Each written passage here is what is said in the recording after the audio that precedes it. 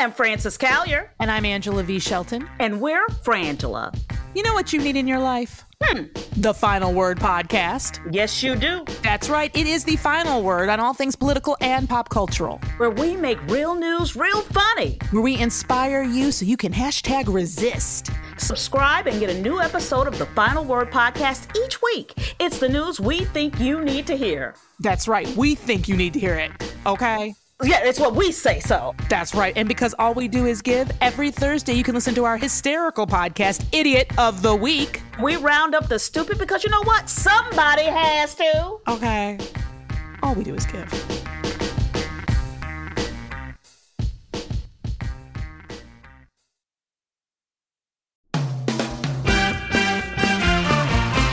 Season 4 of How We Win is here. For the past 4 years, we've been making history in critical elections all over the country. And last year, we made history again by expanding our majority in the Senate, beating election-denying Republicans in crucial state house races, and fighting back a non-existent red wave. But the MAGA Republicans who plotted and pardoned the attempted overthrow of our government now control the House, thanks to gerrymandered maps and repressive anti-voter laws. And the chaotic spectacle we've already seen shows us just how far they will go to seize power, dismantle our government, and take away our freedoms. So, the official podcast of the Persistence is back with Season 4. There's so much more important work ahead of us to fight for equity, justice, and our very democracy itself. We'll take you behind the lines and inside the rooms where it happens with strategy and inspiration from progressive changemakers all over the country. And we'll dig deep into the weekly news that matters most and what you can do about it with messaging and communications expert, co-founder of Way to Win, and our new co-host, Jennifer Fernandez-Ancona. So join Steve and I every Wednesday for your weekly dose of inspiration, action, and hope. I'm Steve Pearson. And I'm Jennifer Fernandez-Ancona. And this is How We Win.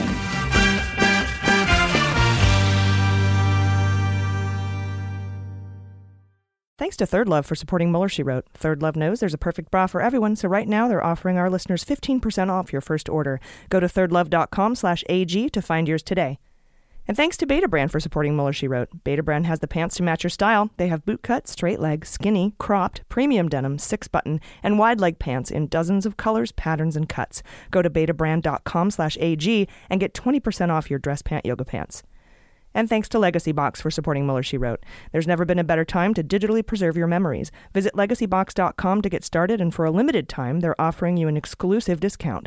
Go to legacybox.com/AG to get 40% off your first order. This is Sarah Kenzier from Gaslit Nation, and you're listening to Mueller, She Wrote.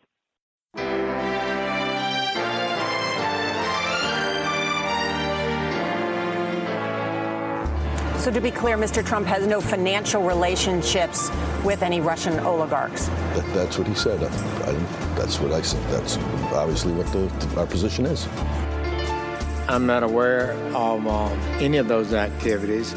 I have been called a surrogate at a time or two in that campaign, and I did not have communications with the Russians. What do I have to get involved with Putin for? I have nothing to do with Putin. I've never spoken to him. I don't know anything about him other than he will respect me. Russia, if you're listening, I hope you're able to find the 30,000 emails that are missing. So, it is political. You're a communist. No, Mr. Green. Communism is just a red herring.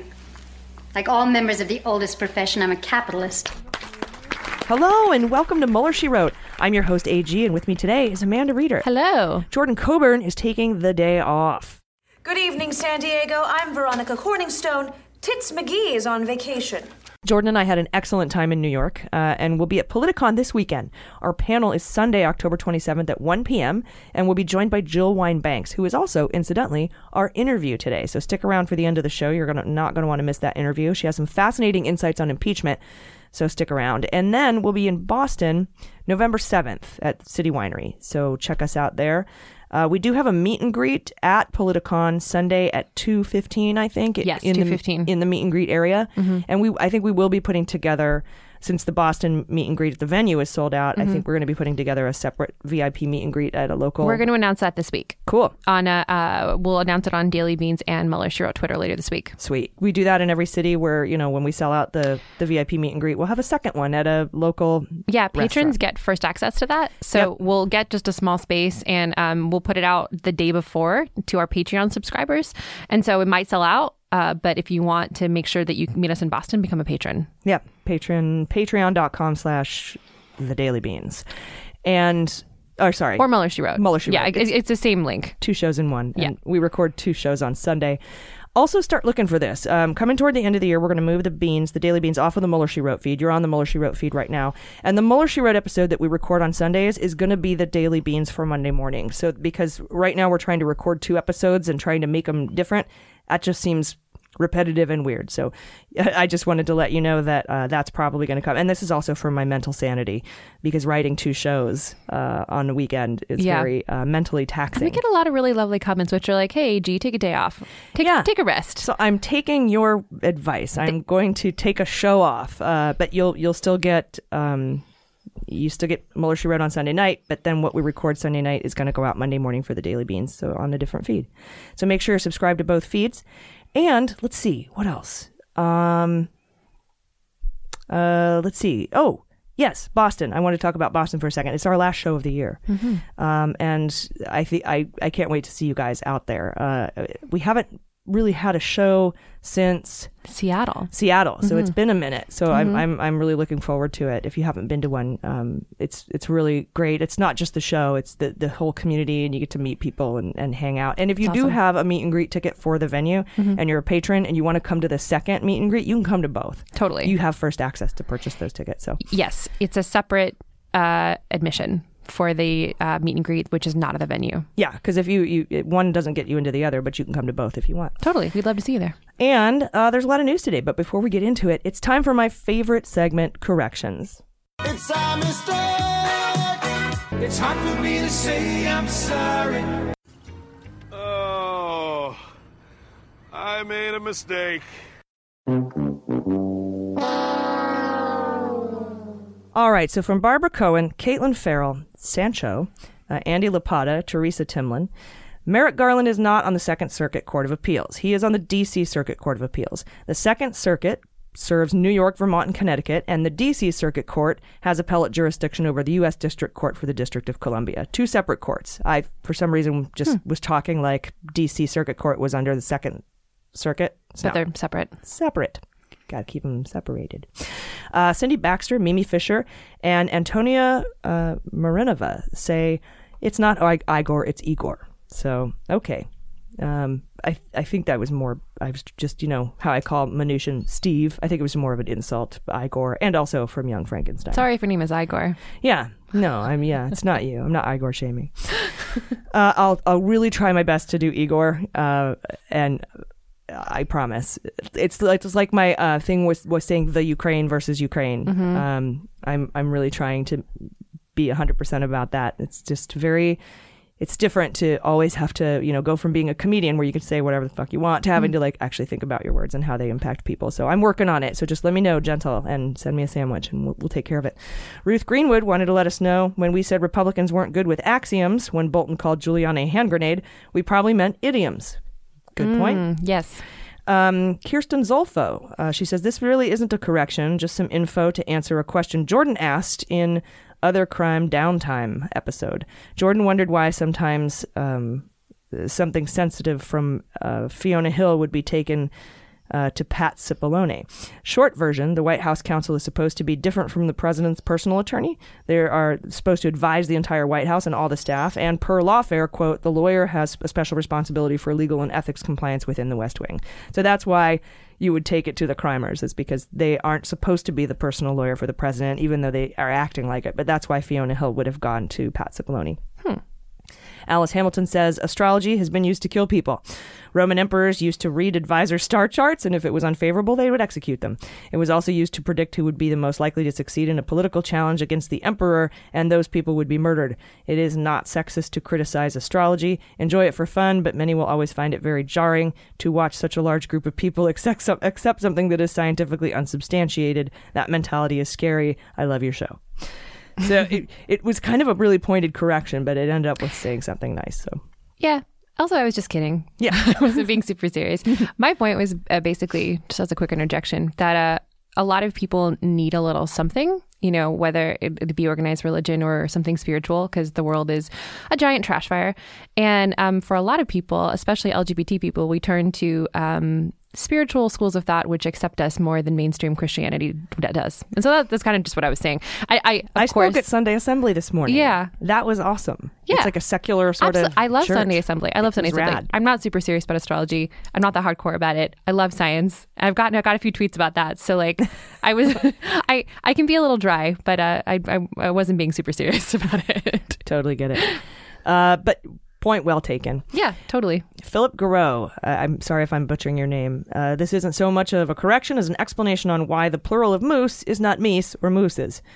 Moose is a loan word, a.k.a. a word English stole from another language. Oh. And this loan word happens to be new enough that English didn't fully butcher it. Moose entered English in the 1600s.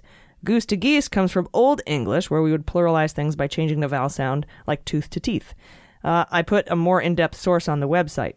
So thank you for that. I love etymology. I know, me too. Good stuff. Away with Words is such a great podcast if you're not. Martha Barnett, hi, and I love you guys.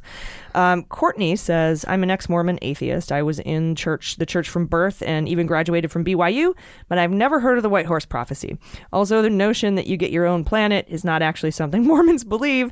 I was never a believer, but the misinformation about Mormon beliefs is a pet peeve, especially because if you think about any religion critically, aren't they all weird? There's so much to criticize about Mormonism, but be sure it's something they actually believe. Gotcha. Roger that. And that's why we ask, because, without being actually in the religion, I can't know unless I watch documentaries and really fully read up on it and also listen to you guys. So thank you for that.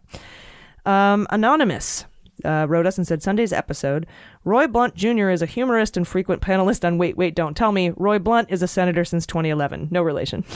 I think I called Roy Blunt the Senator Roy Blunt Jr. because I listened to more Wait, Don't Tell Me than I listened to Republicans. So, Blair McKinnon, you indeed have a listener from Halifax, Nova Scotia, who was a little terrified by Woody the Talking Christmas Tree at the worst named shopping mall of all time.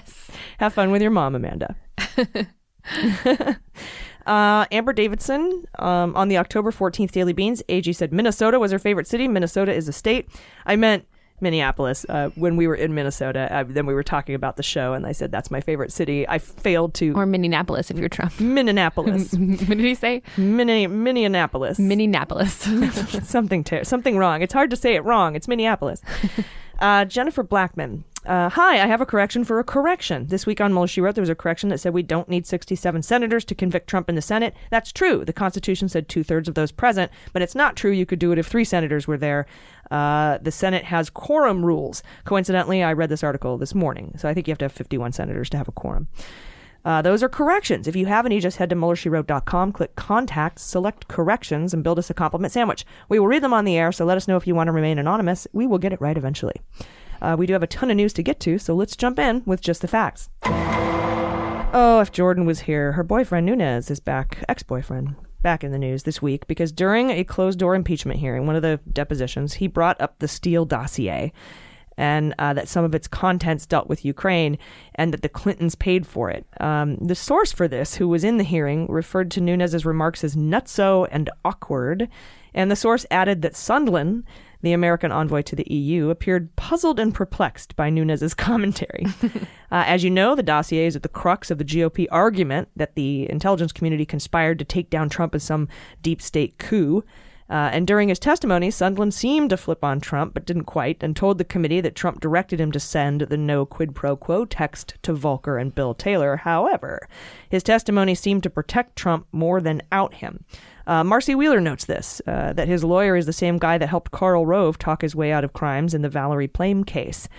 First, he would not admit that Trump directed him to muscle his way into Ukraine policy, even though he's the EU ambassador and Ukraine is not part of the EU. Instead, he seemed to implicate Giuliani and blame Pompeo, even though we know statements and text messages to Bill Taylor were to avoid leaving a paper trail. Bill Sondland testified that they were not, and he thought the quid pro quo wasn't illegal. It was all cool, very, very legal, very cool. And those are both lies, and I think he should go to jail for them. And Bill Taylor, incidentally, will be testifying this week as Bill Barr's investigation into the origins of the Mueller probe continues. And we'll have more on the oranges of the Mueller probe later in the show. But Bill Taylor is who I've been wanting to hear from since before we knew he was going to testify. He's the one who was like, I think this is crazy. Mm-hmm. You can't withhold White House meetings and military aid for help with your political campaign. Some illegal shit. Yeah. When's he testifying? Tuesday. I'm excited. So, yeah, that'll be interesting. And we seem to get, I don't know if I'd call them leaks, but we seem to get briefings, like public, journalism briefings after these testimonies happen. Mm-hmm. We seem to sort of get the long and short of it. And I don't know how that's controlled or not, if it is, or if we should be getting this information, or if we shouldn't, or if there is stuff that we're not getting yet, because I know that there's some stuff that at least Adam Schiff is saying, this doesn't get to go public yet. This is an investigation. It's a private investigation. Yeah. And that's what impeachment is. The House acts like the grand jury, not the trial. So there shouldn't be cross-examinations, and, you don't get quote unquote due process during an investigation. You're being investigated. Yeah, it's an investigation. Yeah, so chill out. But I mean, and I talk a little bit about this with Jill Wine-Banks later in the show, but they've always said that even with the grand jury, with Mueller's grand juries, that I can't remember the Wisconsin guy's name, but he when questioning Mueller, he was like, well, why were there no cross-examinations during the grand jury? And he's like, what? It's not how. That's not how. It's not SVU goes. That happens in a trial, not the investigation part. And from Reuters this week, Russia and the United States are gradually resuming cooperation on cybersecurity, according to the head of Russia's FSB, Federal Security Service, Alexander Bortnikov. According to Bortnikov, they're restoring the cybersecurity relations with the U.S. in the wake of Russian-U.S. relations being strained by issues, including U.S. allegations that Russia hacked the 2016 presidential elections. So I don't know if this has to do with, remember when Trump came out and said, well, when I think it may have been in Helsinki, but he said, I talked to Putin and we're going to work on cybersecurity together. And everyone went, what? Let's not fucking do that. Do you know anything about this Bortnikov dude? Just no, other than he's the head of the FSB, Federal Security Service. I've heard his name before, but seems unwise for us to work with Russia on cybersecurity. Yeah. I'm curious. I again, like you said, all roads lead to Putin. So I'm curious. It would surprise me very little if this guy was just one of Putin's dudes trying to work with the U.S. to help us shit all over our own election. Putin's dudes. That sounds like a weird band. Yeah, I don't know. That's what I first thought when Trump said that, we're going to get together and work on cybersecurity. I'm like, are you going to let him into our State Department and our, our FBI and our CIA and our NSA? Rad, dude. Cool. I mean, he gave Bill Barr the keys to the kingdom when he said you can pretty much declassify anything. And so I don't really trust this Department of Justice at all. But yeah, I'm interested to know more about the inner workings of what this cybersecurity program is between the United States and Russia. Because what are we doing? Because right now what we need is protection from Russia. So I feel like we should be working with other countries. It also feels a little bit like if we do it out in the open, it's less obvious. Yeah. You could rob a bank in broad daylight. It's not illegal. Yeah. And in a new book by New Yorker writer Ronan Farrow, he reveals that American Media Inc., that's the parent company of the Inquirer, shredded sensitive documents about Donald Trump that had been kept in Pecker's safe right before he was elected. We've talked about Pecker's safe many, many times. It was Dylan Howard, actually, the editor-in-chief of the Inquirer at the time, that directed a staff member to, quote, get everything out of the safe. We needed to get a shredder down there. That order apparently came the same day a Wall Street Journal reporter called the Inquirer to ask for comment on the $150,000 payment to Karen McDougal to keep her quiet about an affair she had with Trump. They paid her for her story and then killed it. That's called Catch and Kill. And that's what Ronan Farrow's new book is called, Catch and Kill. As it turns out, the safe was actually kept in the office of the executive editor, Barry Levine. And according to the book, an Inquirer employee said that there was a larger than customary amount of trash that was collected that day. Apparently, there was a master list that Dylan Howard had compiled of all the dirt they had on Trump over the decades. And after the election, Cohen asked the Inquirer for everything they had on Trump. You know, that's what a fixer does, right? Mm-hmm. And one of the employees found that the master list didn't match up with the physical files in the safe because some of the materials had gone walkies, as Matta would say. And according to Jerry George, an Inquirer journalist, Pecker killed perhaps 10 fully reported stories about Trump and nixed many more potential leads. And an AMI spokesperson has said that Mr. Farrow's narrative is driven by unsubstantiated allegations from questionable sources and that the stories are completely untrue. So they were working with him for quite a while, for a long time, catching the Inquirer. With Trump? Friends with Trump for a long time, yeah, and catching and killing his stories for a while. Not only that, but they'd also been keeping dirt on him. So, you know, yeah, but mostly in this kind of catch and kill arena because Pecker and Trump have been friends forever, like 3 decades or something. And so I think that what happened is once, you know, a couple days before the election, and when that call came in from the Wall Street Journal to ask about the $150,000 catch and kill with Karen McDougal, Pecker was like, oh, shit. And Dylan Howard, who, you know, he's always up there on my radar for fantasy indictment draft, said, we have to destroy this stuff. Yeah. Not because, because he's our friend and now he's going to be president. And I think they were more about protecting Trump than just having dirt on him and being able to control him. They were like, better us have the dirt than someone else. Yeah, I think that's it. Yeah. And also, if we have the dirt, we can catch and kill the stories. Yeah. Right? So, anyway, I thought that was interesting. Yeah.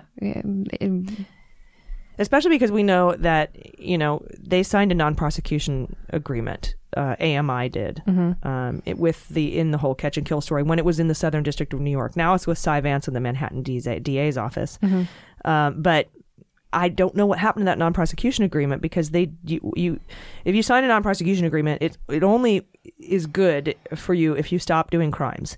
And they extorted Bezos with the help of Saudi Arabia with the photos of his Lauren Sanchez, who was his affair, right? You know, his mistress at the time or whatever. And Bezos just came out on Medium and said, "I'm having an affair. Here's all the stuff. They're trying to blackmail me, and I'm not going to let it happen." And my super security guy is finding out that a lot of this could have come from Saudi Arabia. And Inquirer worked with Saudi Arabia and Trump to put out these like pro-Saudi Arabia propaganda magazines and stuff. So it's just like, how did you have that non-prosecution agreement signed in September and then do this extortion after that and then like still somehow have a non-prosecution agreement? But then Barr comes in and he's appointed, and then that whole investigation stops in the Southern District of New York. And I don't know if that meant that the investigation into AMI and Inquirer also stopped at that point. But I know that Manhattan DA Cy Vance is now looking into it with the Major Crimes Unit. I think it's called the Major Crimes Unit. Do you think Bill Barr shut that down, or that's a state crime? It's state, right? So he can't. Okay. Yeah, but we'll see. Yeah. All right, we'll be back with more headlines. Hey, it's AG, and I want to tell you about my new favorite bra by a woman-owned company called Third Love. I'm obsessed with these bras because they managed to find my perfect fit using millions of real women's measurements and taking into account cup size and shape for an impeccable fit and an incredible feel. Third Love is the industry leader with 80 sizes, which include their signature half-cup sizes because about half of women fall in between cup sizes, me included, so it was virtually impossible for me to find a bra that fit until I found Third Love. And it's such a time saver. Just hop online and take their 60-second Fit Finder quiz, order your bra, and try it on at home so there's no more driving to the mall, parking, being chased around a store by a lady with a measuring tape, and then being abandoned in a dressing room with a box of 40 bras that don't fit you. But not with Third Love. They have fit stylists available every day to help via chat, text, or phone. It's just truly an amazing company with impeccable customer service. Over 14 million women have taken the Fit Finder quiz, and Third Love has the perfect fit promise. You have 60 days to wear it, wash it, and put it to the test, and if it's not the perfect fit, you can return it, and Third Love will wash it and donate it to a person in need. This is hands down the most comfortable bra you'll ever own. My straps don't dig, hug. There's no itchy tags. It's lightweight. And they have a super thin memory foam cup that molds to your shape. And it's proprietary to Third Love. Third Love knows there's a perfect bra for everyone. So right now they're offering our listeners 15% off your first order. Go to thirdlove.com/AG now to find your perfect fitting bra and get 15% off your first purchase. That's thirdlove.com/AG for 15% off today. You'll be glad you did. All right, welcome back. We have more crazy headlines this week about Rudy Giuliani. First, we learned that there's now a counterintelligence aspect to the federal investigation into Rudy. We found out through a lawyer named Kenneth McCallion, who was approached in February or March by FBI counterintel agents and was asked if he or any of his clients knew anything about dealings with Lev and Igor and Giuliani. And as it turns out, some of the FBI agents and prosecutors handling this case come from the same public corruptions unit that nabbed Cohen. And this investigation into Giuliani is still ongoing. We know because former Congressman Pete Sessions was subpoenaed and must testify to the grand jury. And this is the same grand jury that issued the Parnas and Fruman indictments. And grand juries aren't supposed to continue to hear witnesses if the charges in a case have been filed already. So Pete Sessions is the congressman that received millions, $3 million, I think, from the Trump PAC, named in the indictment that Lev and Igor made straw donations to. We should mention they made a $325,000 donation. And we should mention it's Brad Parscale, Trump's current campaign chair, that coordinated the PAC. So Sessions also wrote a letter to Pompeo complaining about Marie Yovanovitch, the former ambassador to Ukraine, who was removed by Trump. So that's interesting that Pete Sessions would have anything to do with that after receiving $3 million. That sounds to me like you're lobbying on behalf of Ukraine. Interesting. And according to the Washington Post, Giuliani privately urged Trump to extradite the Turkish cleric Gulen. Now, Turkey has been demanding this guy for years because they want him to stand trial on charges of plotting a coup against Erdogan in 2016. And Rudy is not the first person to lobby Trump on behalf of Turkey to extradite Gulen specifically. Flynn and Bijan Rafikian, also known as Bijan Kian, also tried this. And Flynn was offered $15 million to kidnap him and fly him away in the night. And Bijan Kian is now in prison for lobbying on behalf of Turkey without registering as a foreign agent. Flynn would be too if he didn't make a deal with the feds, which he's currently in the middle of blowing up. And I can't help but wonder if there are superseding charges coming down for Flynn, and that's why Gulen and Giuliani are being brought up in the news right now. Either way, we can most certainly add FARA violations to Rudy's list of charges because he's lobbying not just on behalf of Ukraine. Yeah. He's lobbying strictly on behalf of Turkey in this situation. And he did it with that Reza Zarrab thing, too, where he tried to get Tillerson to drop the charges on that guy. Yeah. And where? And my apologies. Where is Gulen? I know he's not in Turkey anymore. Where is he now? I think he lives in Philadelphia. Oh, okay. So he's here in the States. Yeah. He's here. I was like wondering if he was somewhere else in Europe. Okay. So the guy who helped organize the coup against Erdogan is in the States now. Yeah, but he didn't help organize the coup against Erdogan. It's just who he's blaming. It was like when Putin blamed Hillary for the protests in 2012. I know that there was an uprising in 2016 in Turkey, but I didn't know the names of all the players, so I wasn't exactly sure. Yeah. Wow. A side note, a slight tangent. The way that Erdogan ousts journalists or anyone who disagrees with him from any mainstream conversation in Turkey is particularly terrifying. Yeah. And then we have to think that it was Turkey where Khashoggi was dismembered. Mm-hmm, exactly. Which was ordered by Mohammed bin Salman, we call him Mohammed Bonsa, in Saudi Arabia. And our intelligence communities have said that with high confidence. And Trump still says, he's really pals with a bunch of not free speech loving dudes. Yeah. We call them traitors to the crown in Saudi Arabia. Yeah. If you're a free speech loving dude. And in fact, Khashoggi was extradited from exiled from Saudi Arabia because of his negative views on Trump. Was it Adam Schiff recently? Was it when the right after the impeachment inquiry was announced? Was it Adam Schiff who was like, we want to bring justice to Khashoggi? Yeah, I think so. I'm glad that's not being forgotten about, is all I'm saying, like in the mix of everything that's happening. It's just so much to keep up on, it's in there somewhere. It's in the mix. And Trump obstructed justice again last week in the Southern District of New York when they indicted Turkish Halkbank for a money laundering scheme that smuggled money to Iran to skirt U.S. sanctions on Iran. This was the scheme that Zarrab was involved in. I just mentioned him. And Zarrab is the guy that Giuliani pushed Tillerson to stop the investigation into, indicating Rudy was lobbying illegally for Turkey then too. But the bank wasn't indicted then because Trump, Erdogan, and Barr were trying to work out a settlement agreement. Erdogan repeatedly raised the topic with Trump on many phone calls, including a November 2018 phone conversation, and Trump told Erdogan in April of this year that Barr and Mnuchin, Steve, would handle the matter. Well, the Southern District filed the criminal charges without giving the White House advance notice on the matter. No one can figure out what prompted the indictment or why they're doing it now. After over a year. I mean, I know that the crimes prompted the indictment, but if they just went straight by the crimes, they should have been indicted a while ago. Right. It seems to me it was in defiance of the White House, this indictment, and the Department of Justice, who, unless we hear about other communications showing, Barr and Trump told Erdogan they'd handle it to appease him, knowing full well they'd indict the bank, I doubt that'll happen. And our instincts were correct, by the way, about Barr's trip to Italy. Beans come true. Beans come true. Trump sent him there to find a deep state plot involving Mifsud. But the Italian government has determined that its intelligence community had no connection to the Maltese professor that offered Papadopoulos and the Trump campaign dirt on Hillary in the form of stolen emails. Why were the Italians even looking into that? Well, because Barr had asked Italy to aid the Justice Department in his investigation into the investigation.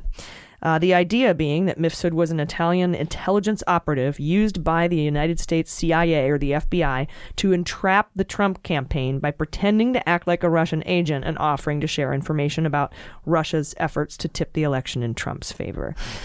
This is just one of several efforts by Trump and his lapdog Barr to discredit the grounds for Mueller's investigation with the ultimate goal of raising doubt that Russia meddled in our elections so that Trump can lift those sanctions. Another conspiracy theory is that the DNC hacked servers in Ukraine, which is part of the quid pro quo in the current Ukraine scandal. When asked Wednesday about Barr's meeting in Italy, Trump said he was unaware of the details, just that he knows we're looking into corruption for the 2016 election.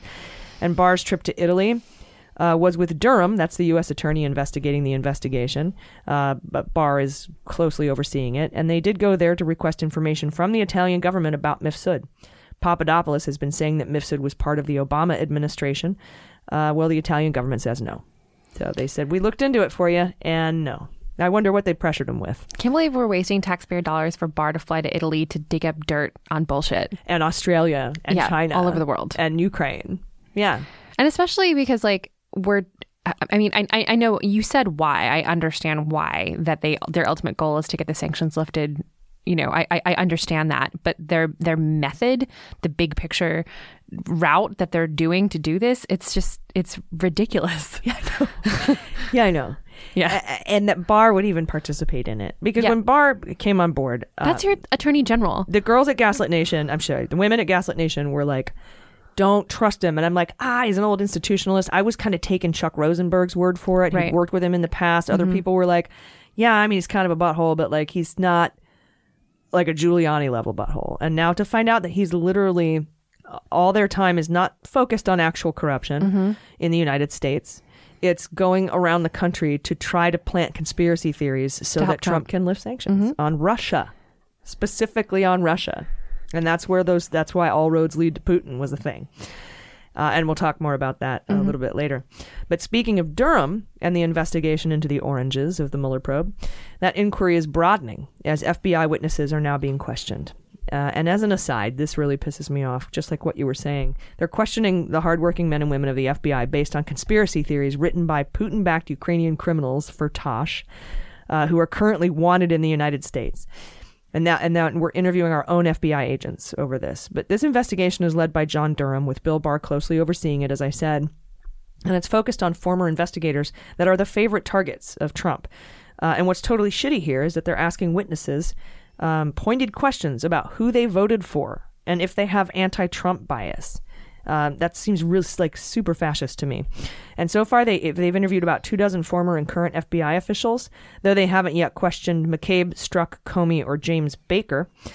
And I really have to say, and I've talked to a lot of former FBI, former CIA, saying to sit there and be asked who you voted for and if you have political bias is unprecedented. I mean, Trump did it with McCabe when he brought him in and said, "Who'd you vote for? Your wife's a loser," or whatever. But to continue this right now through our Department of Justice, to asking agents who they voted for. It also affects the rest of their career. These people are supposed to be apolitical, and it's harmful to their future career to admit these things. And private citizens are allowed to have private political opinions, unless it's come to light that they're doing their job improperly. Like, you're criming. They're going to find evidence against your criming. Who they voted for is irrelevant. Well, and the DOJ Inspector General did a whole big investigation into Strzok and Page and the texts and all that shit, and found, they had a lot of, biases toward Bernie, Trump, and Hillary, but found ultimately that none of those biases informed their work. Right. That their work was fine. And I think that's what's going to come out of this investigation, too. Otherwise, they're just going to have to make shit up. They're trying to indict McCabe, and the grand jury won't come back with it. Yeah, it's one thing to post stuff publicly with your political opinion, but you're allowed to have a private political opinion as a member of the American intelligence community. And you're right, it is really fascist that he's doing this. Yeah, and I mean, there are Hatch Act rules, which Trump actually modified to say you can't say anything bad about Trump instead of you can't say anything bad about a political candidate for office. He put his name in there. Just what a dick. And so, there are rules. If you're SES or if you're GS, if you work for the federal government, there's certain things you can say. There's certain things you cannot say. There's certain things that you can't say during a certain time of day. There's, it's... But to suggest that you fundamentally can't do your job properly unless you are a Trump supporter. Yeah. And all these people, I guarantee you, follow their rules. I mean, we have to train on them every 6 months. So yeah, we know what they are. The White House doesn't follow them, but we do. They do. One thing people familiar with the interview say Durham is asking why Strzok opened the investigation on a weekend, suggesting that's out of the ordinary, so it must be a coup. Former officials say McCabe directed Strzok to travel immediately to London to interview the Australian diplomats that Papadopoulos told Russia was going to help. Meanwhile, like I said, Horowitz is conducting an Inspector General investigation into the FBI's actions in the Russia investigation, and I assume it's going to sound just like the Comey and Strzok IG report, where, they acted badly, but nothing illegal, no bias affected their work, no criminal behavior, etc. Durham, and honestly, if a criminal referral is made, like it was in the case of McCabe, a grand jury is not going to come back with an indictment. Durham is also asking about what role Chris Steele played.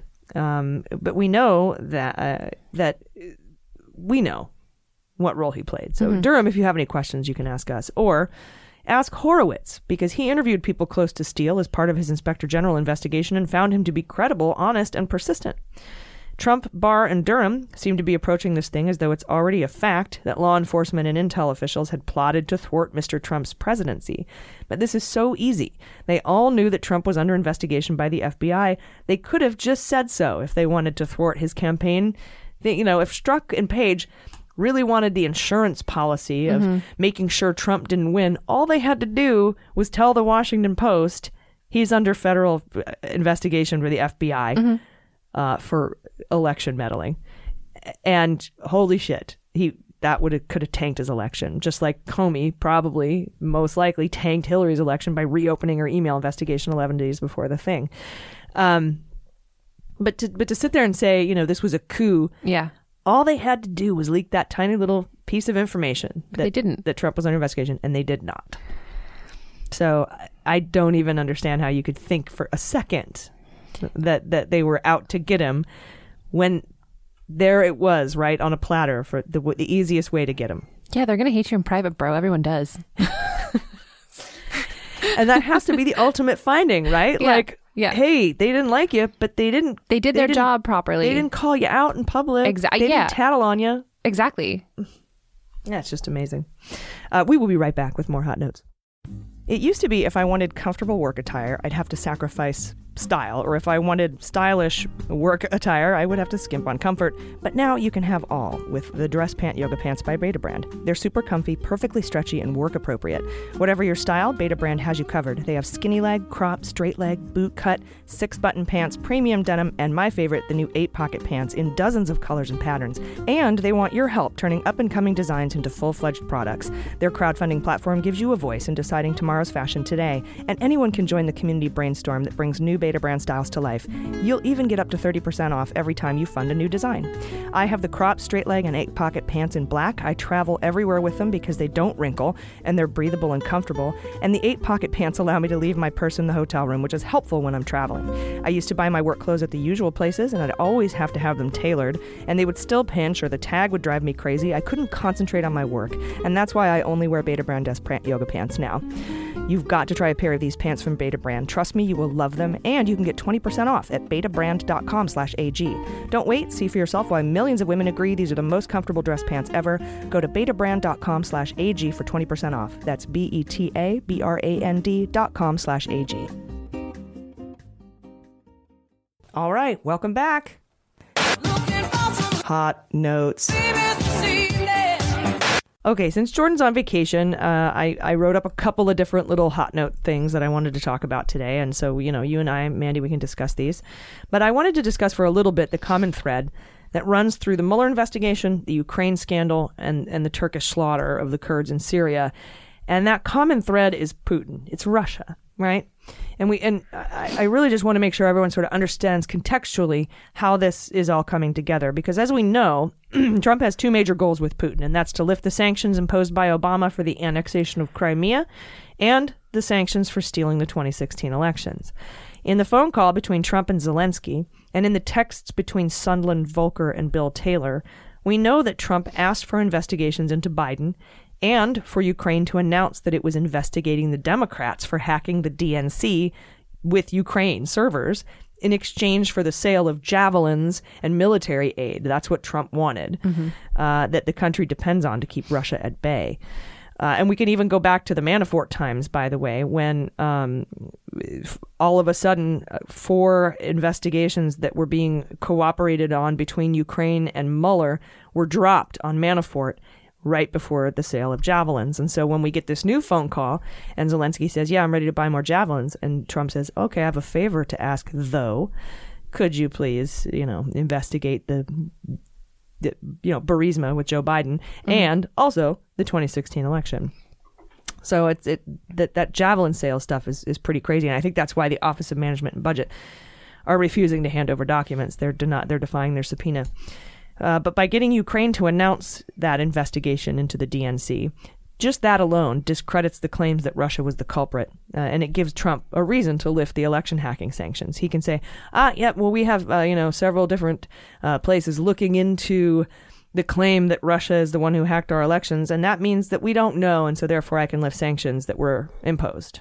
And to go a little bit further, forcing Zelensky and Ukraine into submission by trying to make them cut a deal with Putin would give him reason to lift the Crimea annexation sanctions, right? Because if there's no more, there's a peace deal between Ukraine, Zelensky, and Putin, we don't need sanctions aren't necessary anymore. We don't need those Crimea annexation sanctions, and that's the other group that he wants to lift. Yeah, part of the, forgive me, I can't remember who exactly said it, but one of the things about the communications between one of Trump's people and Zelensky was saying, make sure he announces the investigation. That was in the text messages. Exactly, the text messages, right. I wasn't sure exactly who'd sent it to him, but someone said to Zelensky's administration, not only do you need to investigate it, but you have to announce that you're investigating it. The public has to know. And that was what they were saying, that in order to get a White House visit, that you would have to do that. Right, exactly. And that's when Bill Taylor comes in and says, so wait, now we're holding White House meetings and military aid? Yeah.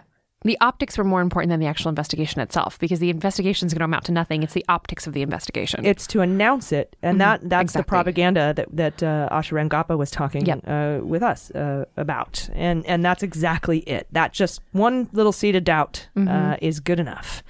And we can probably look at the Giuliani, Lev Parnas, Igor Fruman shenanigans as a continuation of Manafort's work. Because Manafort, like Giuliani, was paid using a super PAC to funnel foreign money, and a federal judge ruled that Manafort had lied about that scheme.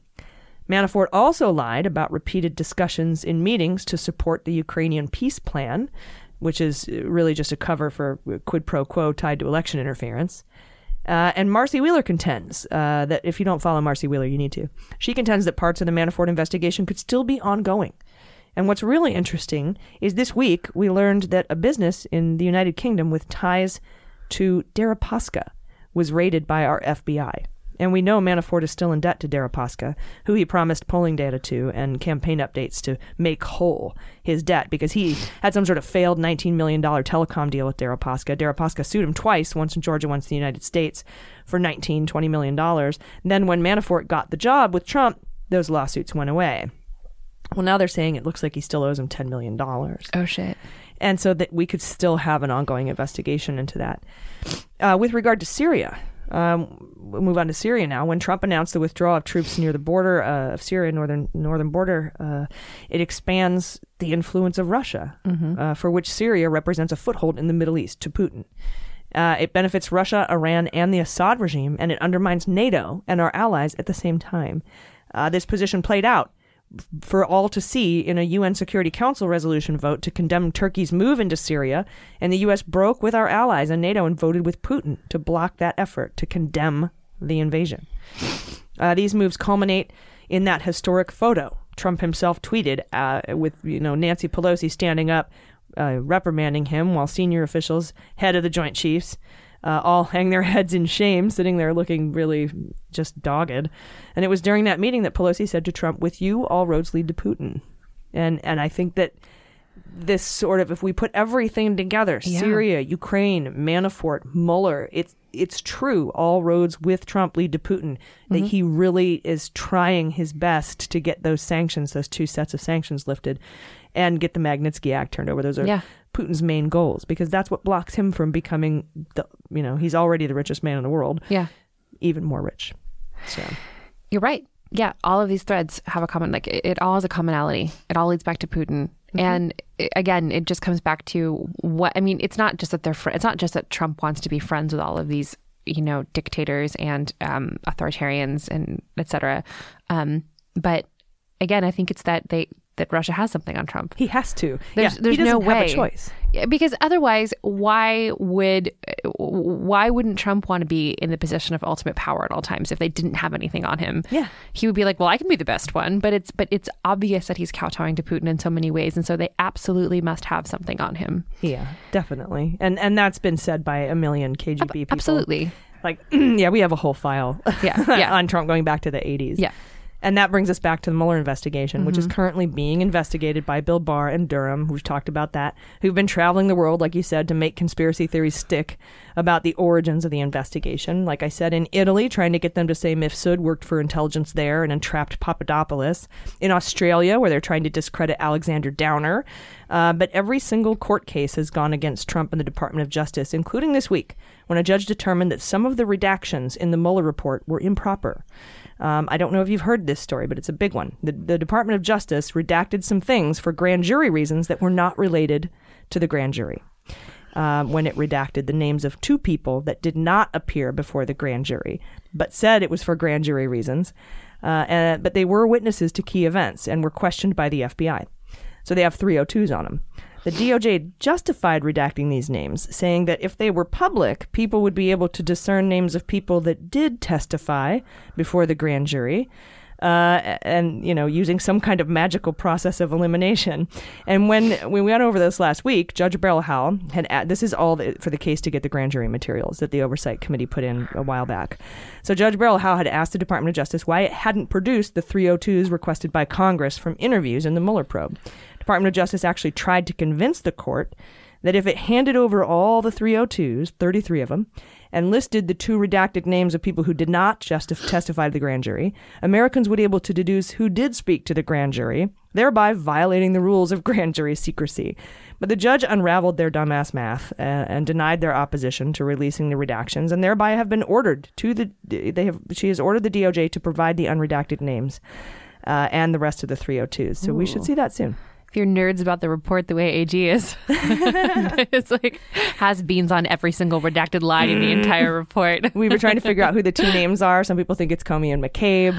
Some people think it's Strzok and Page. Some people think it's, what are your beans? I have to look at it again, but I think that it could be Dillon and Porter. Okay. Because two of the 302s that were handed over are from Dillon and Porter. I do not know if Dillon and Porter testified to the grand jury, though it would make sense that Porter did. But 75% of those are redacted. of their 302s. So I found that to be very that's a lot of redactions. Yeah. But then it could also be, some people say it could be Junior, but I think Junior testified to the grand jury. I think he's under one of the grand jury testimony black bars. Could also be Kushner or Ivanka. I mean, it could be, you have to think about who has a 302 but was what have not. Those guys been up to recently? I feel like we haven't talked about old Kush and Ivanka in a while. They're probably laying low because their dad's unraveling. Just chilling. He's going kind of crazy. But anyway, I think it's really interesting because I think it's somebody who has a 302. Right. And there's a list of people who have 302s that the Department of Justice has not handed over yet. And I don't know which, I have to eliminate which ones have testified that I know have testified before the grand jury. But we just don't know because the grand jury is secret. That's what the DOJ was saying is AG will be able to find out, but the math doesn't add up. If there were everyone but two names left. If it was left, so obvious, you would know already. Yeah. Yeah. So it's just going to be guesses. But because they have handed over the Dillon and Porter 302s, but they're just 75% redacted. And I feel like Porter would have testified to the grand jury for sure, because he had so much. So when does this come out? I don't know. No? We'll see. She's ordered it. But this is like the first court order. They have to release some shit. No, it's not. But they've complied with all the other releases that they're supposed to do, except they've been slow walking this 302 process. But that hasn't been a court order, but she could rule on that very soon. All right. Are you ready for sabotage? I am.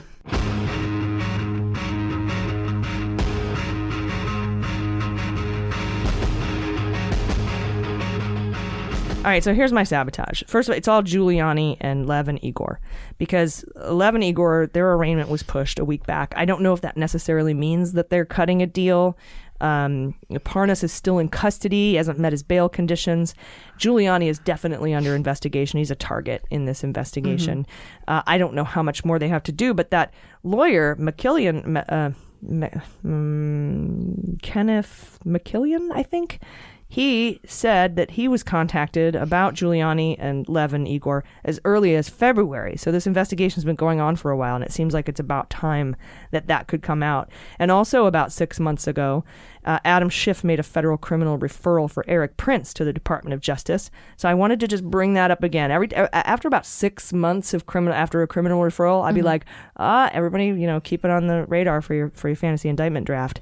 So it's on your Google Calendar. Yeah, ready to go. It is. I do. I put in warnings whenever a criminal referral is made. I put a 6 month bell. Hey Siri, remind me in 6 months. Yeah, Eric Prince was referred, criminal referral to the Department of Justice. But we do also have to keep in mind that Barr is at the Department of Justice and could be blocking these things. But with the Southern District of New York, now all of a sudden, I know that they shut down the Cohen investigation into the hush money payments, and I don't know if Barr did that, but they did indict Parnas and Fruman and Kukushkin and Correa, and they are investigating Giuliani, and they did indict Hulkbank. And I don't know if the timing is interesting with this whole Ukraine thing coming out, but maybe Southern District of New York is like, we don't have to protect that M or F'er anymore, and we're just going to go ahead and indict when we know it's right to indict. We have a grand jury on our side. Go ahead and try to stop us. I don't know if that's really what's happening, but it feels like it.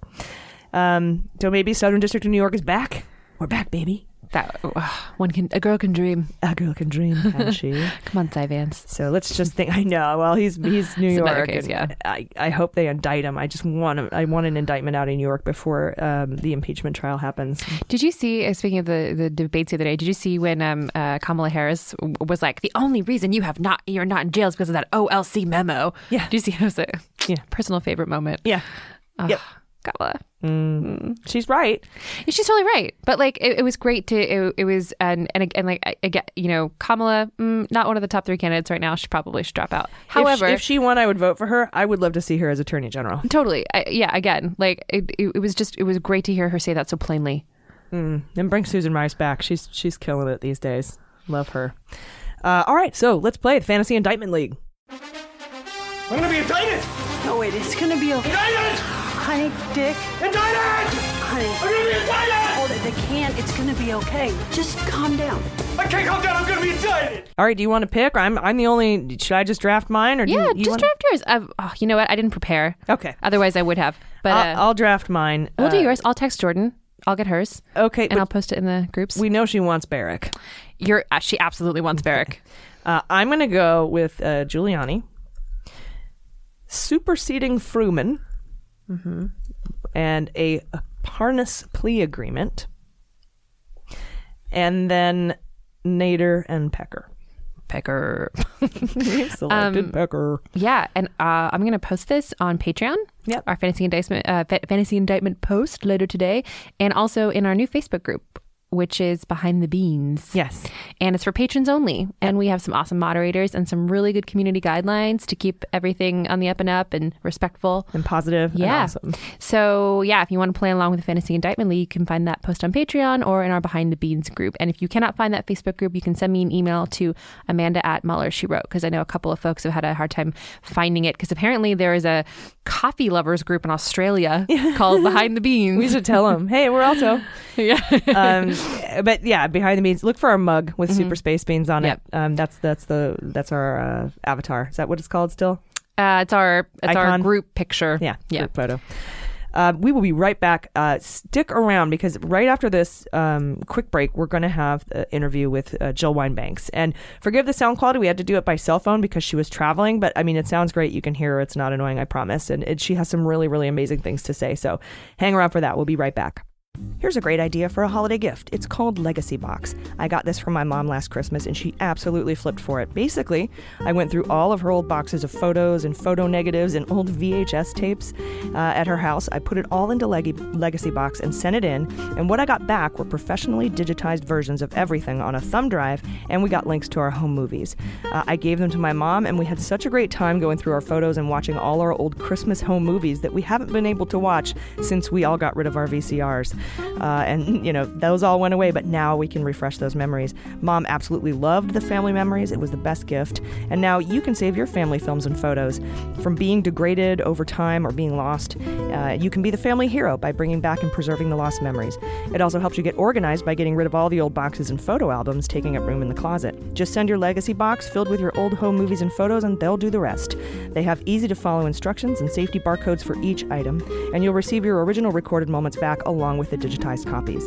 There's never been a better time to digitally preserve your memories. Visit legacybox.com to get started. Plus, for a limited time, they're offering an exclusive discount to our listeners. Go to legacybox.com/AG to get 40% off your first order.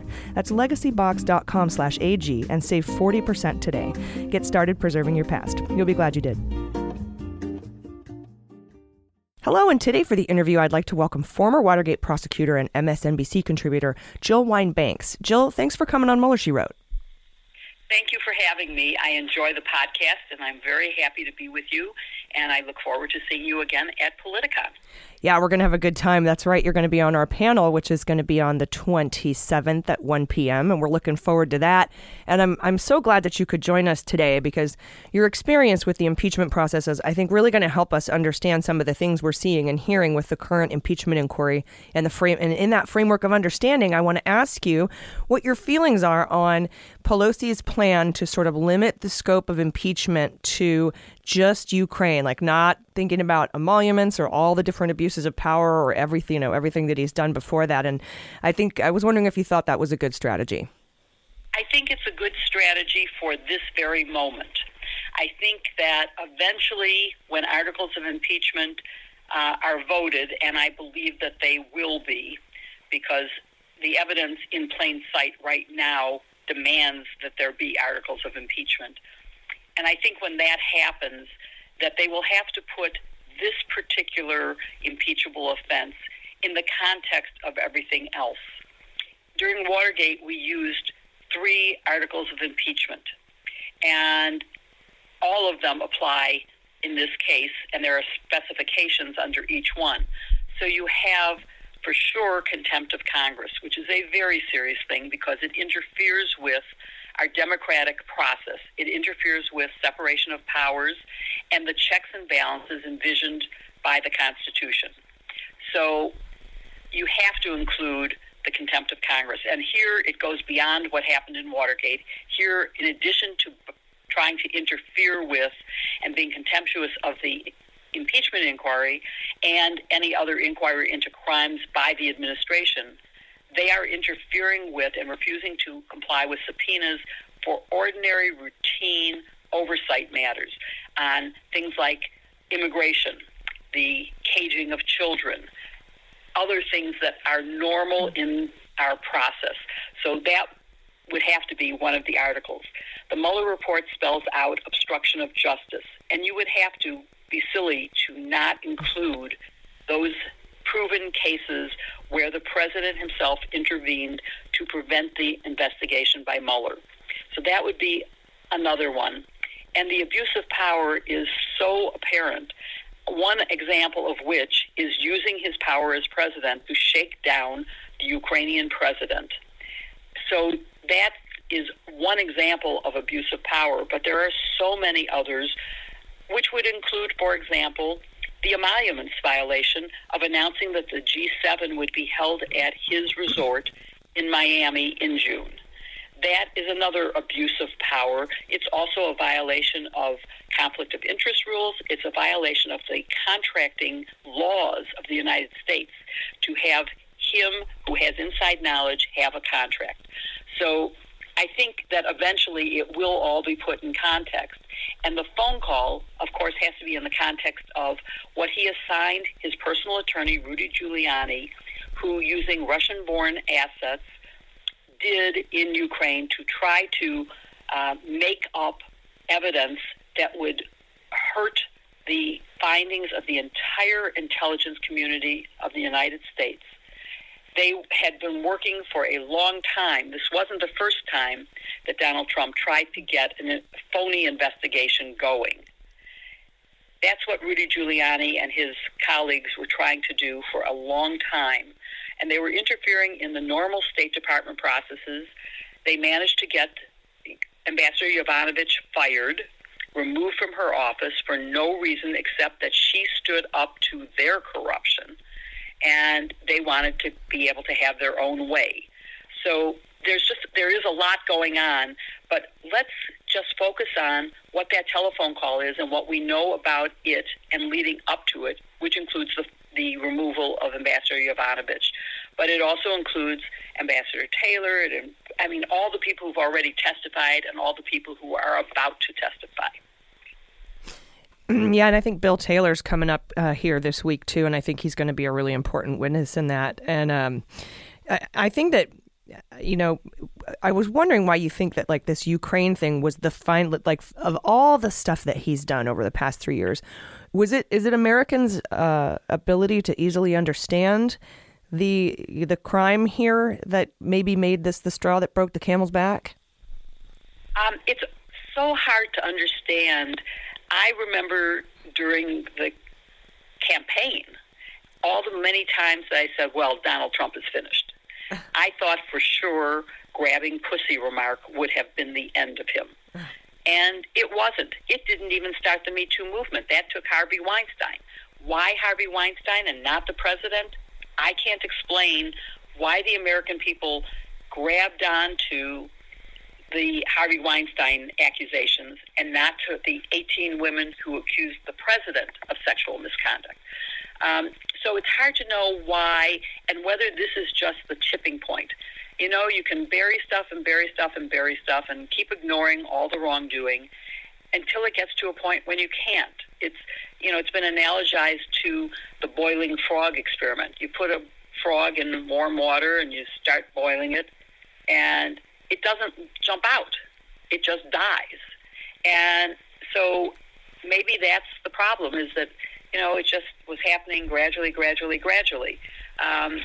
So I can't explain it, but I think we have hit the point. And then there was one additional that has turned the Republicans in the Congress against the president, and that was what he did in caving into President Erdogan of Turkey and withdrawing our troops and giving the green light for attacking the Kurds and committing genocide. And now, of course, he's trying to say, let's make a deal, and that there was nothing wrong with doing that, and I'm going to punish the Turks for invading. But he's the one who gave them the permission to do it. You can't put the toothpaste back in the tube after you give the green light for an invasion.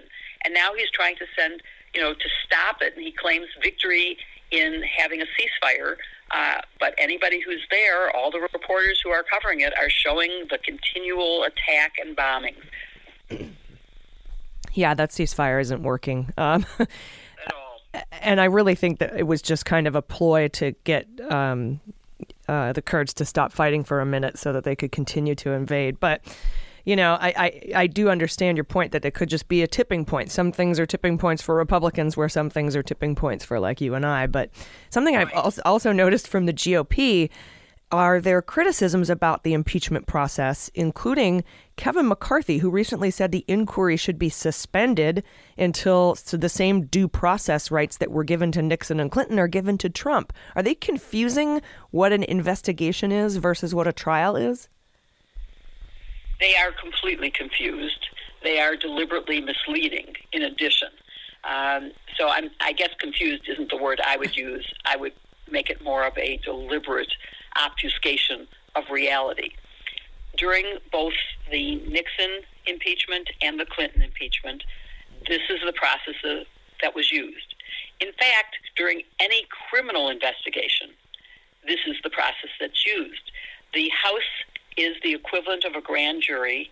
The grand jury sits in secret to gather evidence that is not shared with the potential defendant, or in this case, the president, until articles of impeachment in this case, or an indictment in a criminal case, happen. Once the articles of impeachment are revealed, then the defendant or the president gets to rebut that evidence, present their own evidence, and see all the incriminating evidence that is against him.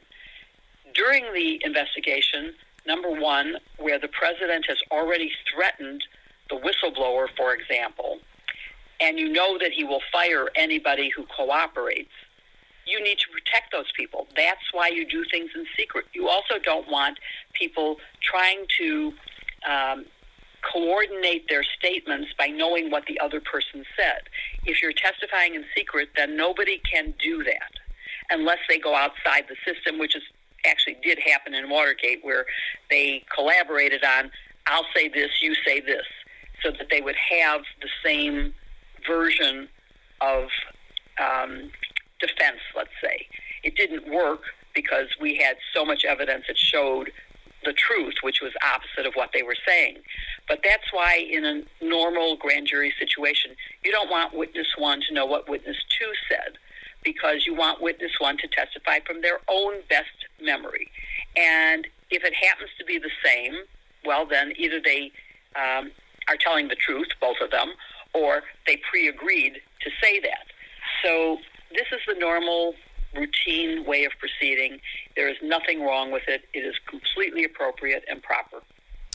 Yeah, and I remember too that even during when they were questioning Mueller in Congress, that there were Republicans. I specifically remember the Republican from Wisconsin actually trying to say that the grand jury wasn't fair because they didn't allow cross-examinations and things that come up in a trial and don't come up in an investigation. So I think it's just an interesting talking point they keep trying to push to maybe cloud the legitimacy of the process.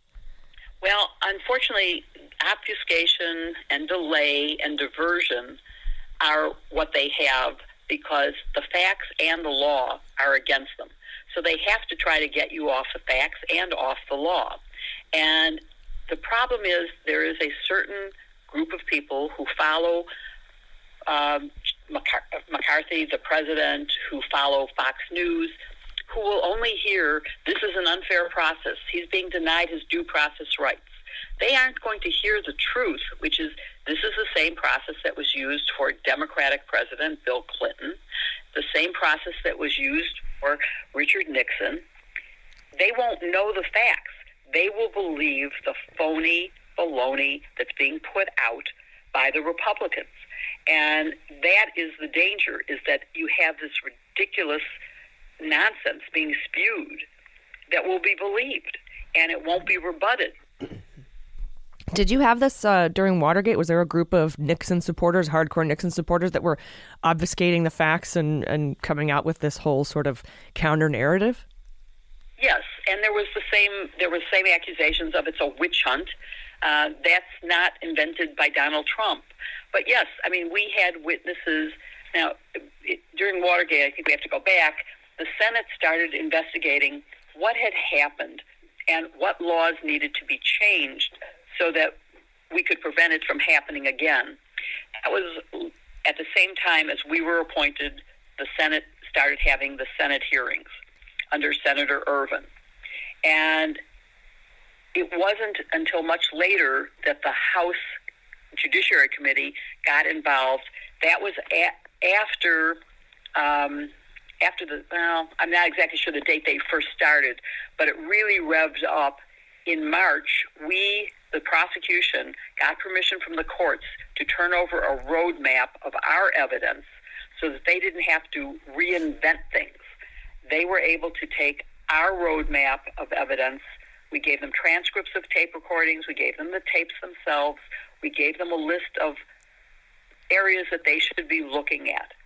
And they did that. And that's how it proceeded from there. During Watergate, of course, the cover-up was the big thing. And the cover-up included a distinct plan to commit perjury and to suborn perjury, to get other people to commit perjury. That's what suborning perjury is saying to somebody else, oh, you could always say, I don't remember, I don't recall, when in fact you really do. That's perjury when you do that, and telling someone to say, I don't recall, is suborning perjury. And so you had, for example, during the Senate hearings, you had John Dean testifying very brilliantly and correctly, and then you had Haldeman denying everything he said. Haldeman was the chief of staff. You had Ehrlichman, who was the chief domestic advisor, denying everything. You had Mitchell, who was the attorney general, denying everything. And all of those went to jail for their lies because they were denying it. But in the beginning, during the first part of the hearing, if you had taken a vote, the American people were giving the benefit of the doubt to the president. They believed Haldeman, Ehrlichman, and Mitchell. They did not believe John Dean. But then we got the tapes. We found out from Alexander Butterfield there was a taping system. We subpoenaed tapes. We got them. And they corroborated everything that John Dean said, proving that everything contrary to that was a lie. And that was a significant turning point. And here you have the same sort of smoking gun evidence because you have, for example, all the denials that anything wrong happened in the conversation with Zelensky and Trump, and then you read what the transcript is. I was on a radio show where a caller who is a Trump supporter accused me of misrepresenting when I was reading from the phone call itself. I was reading what the president released as the truth. It said, I need a favor, though. That's not a lie. That's not a misrepresentation. That's what he said. Now, you might be able to argue that it isn't really asking for something that he's not entitled to and pressuring the Ukrainian president. But I would argue that you cannot interpret it any other way. So the bottom line is, yes, we had the same thing in Watergate, and it was overcome by the facts, by the truth, and by tape recordings. And here, although so far we don't know of a tape recording of this call, we had a transcript, or as close to a transcript as we could possibly get. And so let's just go with that. And again, that goes back to why Nancy Pelosi is focusing in on something that is clear and simple and easy and not rebuttable by any facts that they're trying to put out. Yeah, well, I guess that must have been the straw that broke the back then, was when Trump himself released the memo of the transcript of the call, which is the equivalent of the Nixon tapes. Exactly. And remember, the worst tape was pre-released by the White House.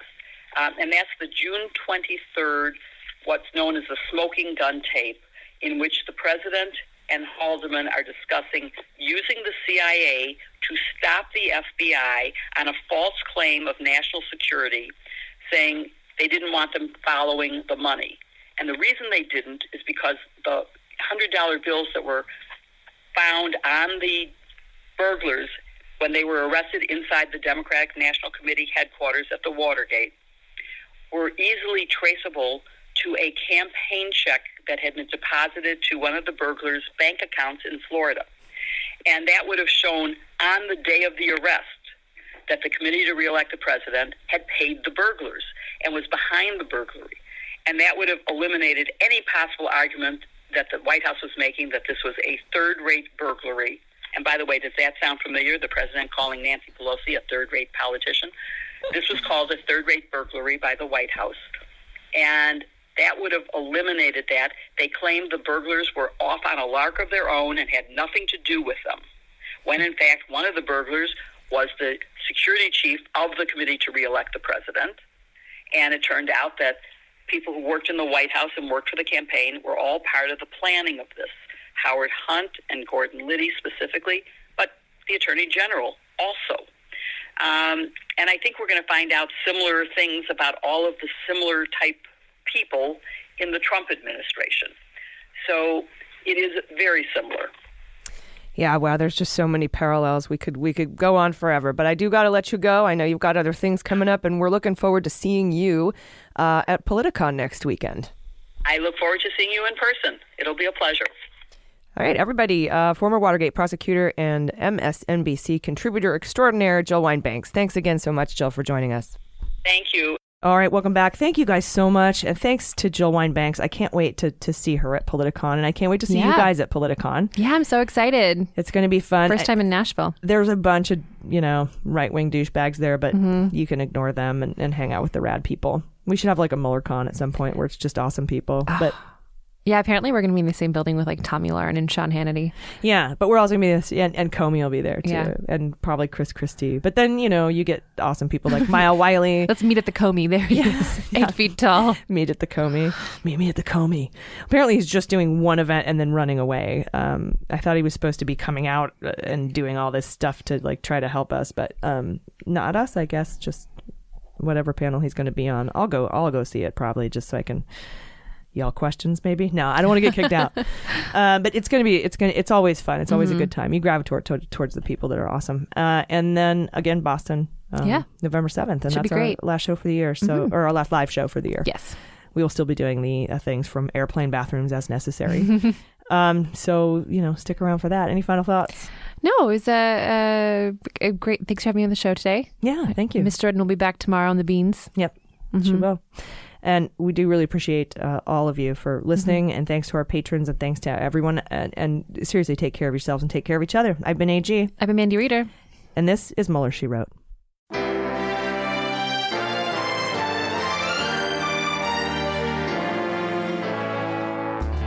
Mueller, She Wrote is executive produced and directed by AG and Jordan Coburn, with engineering and editing by Mackenzie Mazzell and Starburns Industries. Our marketing manager, production, and social media direction is by Amanda Reeder.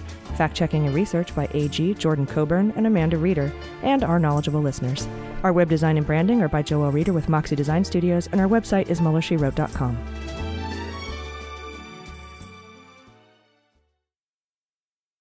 Hi, I'm Dan Dunn, host of What We're Drinking with Dan Dunn, the most wildly entertaining adult beverage-themed podcast in the history of the medium. That's right, the boozy best of the best, baby. And we have the cool celebrity promos to prove it. Check this out. Hi, I'm Allison Janney, and you're here with me on What We're Drinking with Dan Dunn. And that's my sexy voice. Boom. Boom is right, Academy Award winner Allison Janney. As you can see, celebrities just love this show. How cool is that? Hey, this is Scottie Pippen, and you're listening to The Dan Dunn Show. And wait, hold on.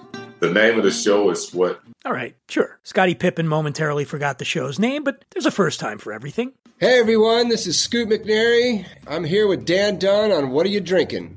What's it called again? Fine, twice. But famous people really do love this show. Hi, this is Will Forte, and you're, for some reason, listening to What We're Drinking with Dan Dunn.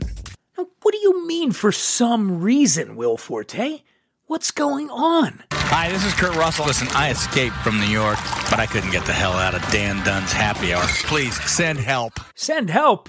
Oh, come on, Kurt Russell. Can somebody out there please help me? I'm Dita Von Teese, and you're listening to What We're Drinking with Dan Dunn. Let me try one more time. Come on. Is that right? Sorry. What we're drinking? It's amazing. It's amazing. Right, it's just. Is it right? Ah, that's better. So be like Dita Von Teese, friends, and listen to What We're Drinking with Dan Dunn, available wherever you get your podcasts. MSW Media. Hi, this is John Cryer, and I am hosting a new 7-part true crime podcast called Lawyers, Guns, and Money that'll challenge everything you think you know about U.S. covert operations and presidential misconduct. From Jack Bryan, the director of American PSYOP, comes the incredible true story of John Mattis, a newly sworn-in Miami public defender in the 1980s who has found himself completely in over his head. I step off the plane, and there is a van with a couple guys with Uzis. And one of them in broken English said, "Welcome to Bogota, John." Mattis's first felony defendant has been arrested for having a machine gun and tells Mattis a dangerous secret. He was shipping arms into Central America on behalf of the CIA. As a first-time lawyer, I want to act like I know what I'm doing. But with the help of a Colombian drug smuggler, how much money the CIA raised by hitting up drug dealers?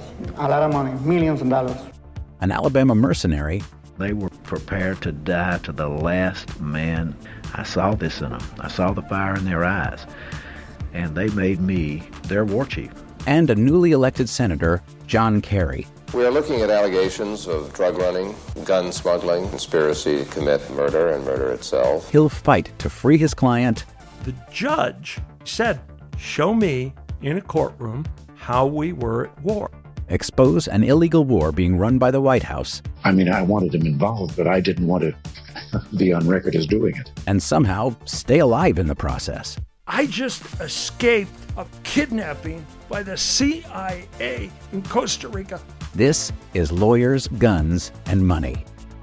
So you have a man in an Armani suit standing in the bow of a boat with a rocket launcher and says, "If I lose sight of you, I will launch. You will be vaporized." Available everywhere starting October 29th, or get it ad-free and early starting October 22nd at lawyersgunsandmoney.supercast.com. There you'll find bonus episodes along with exclusive content. Subscribe now.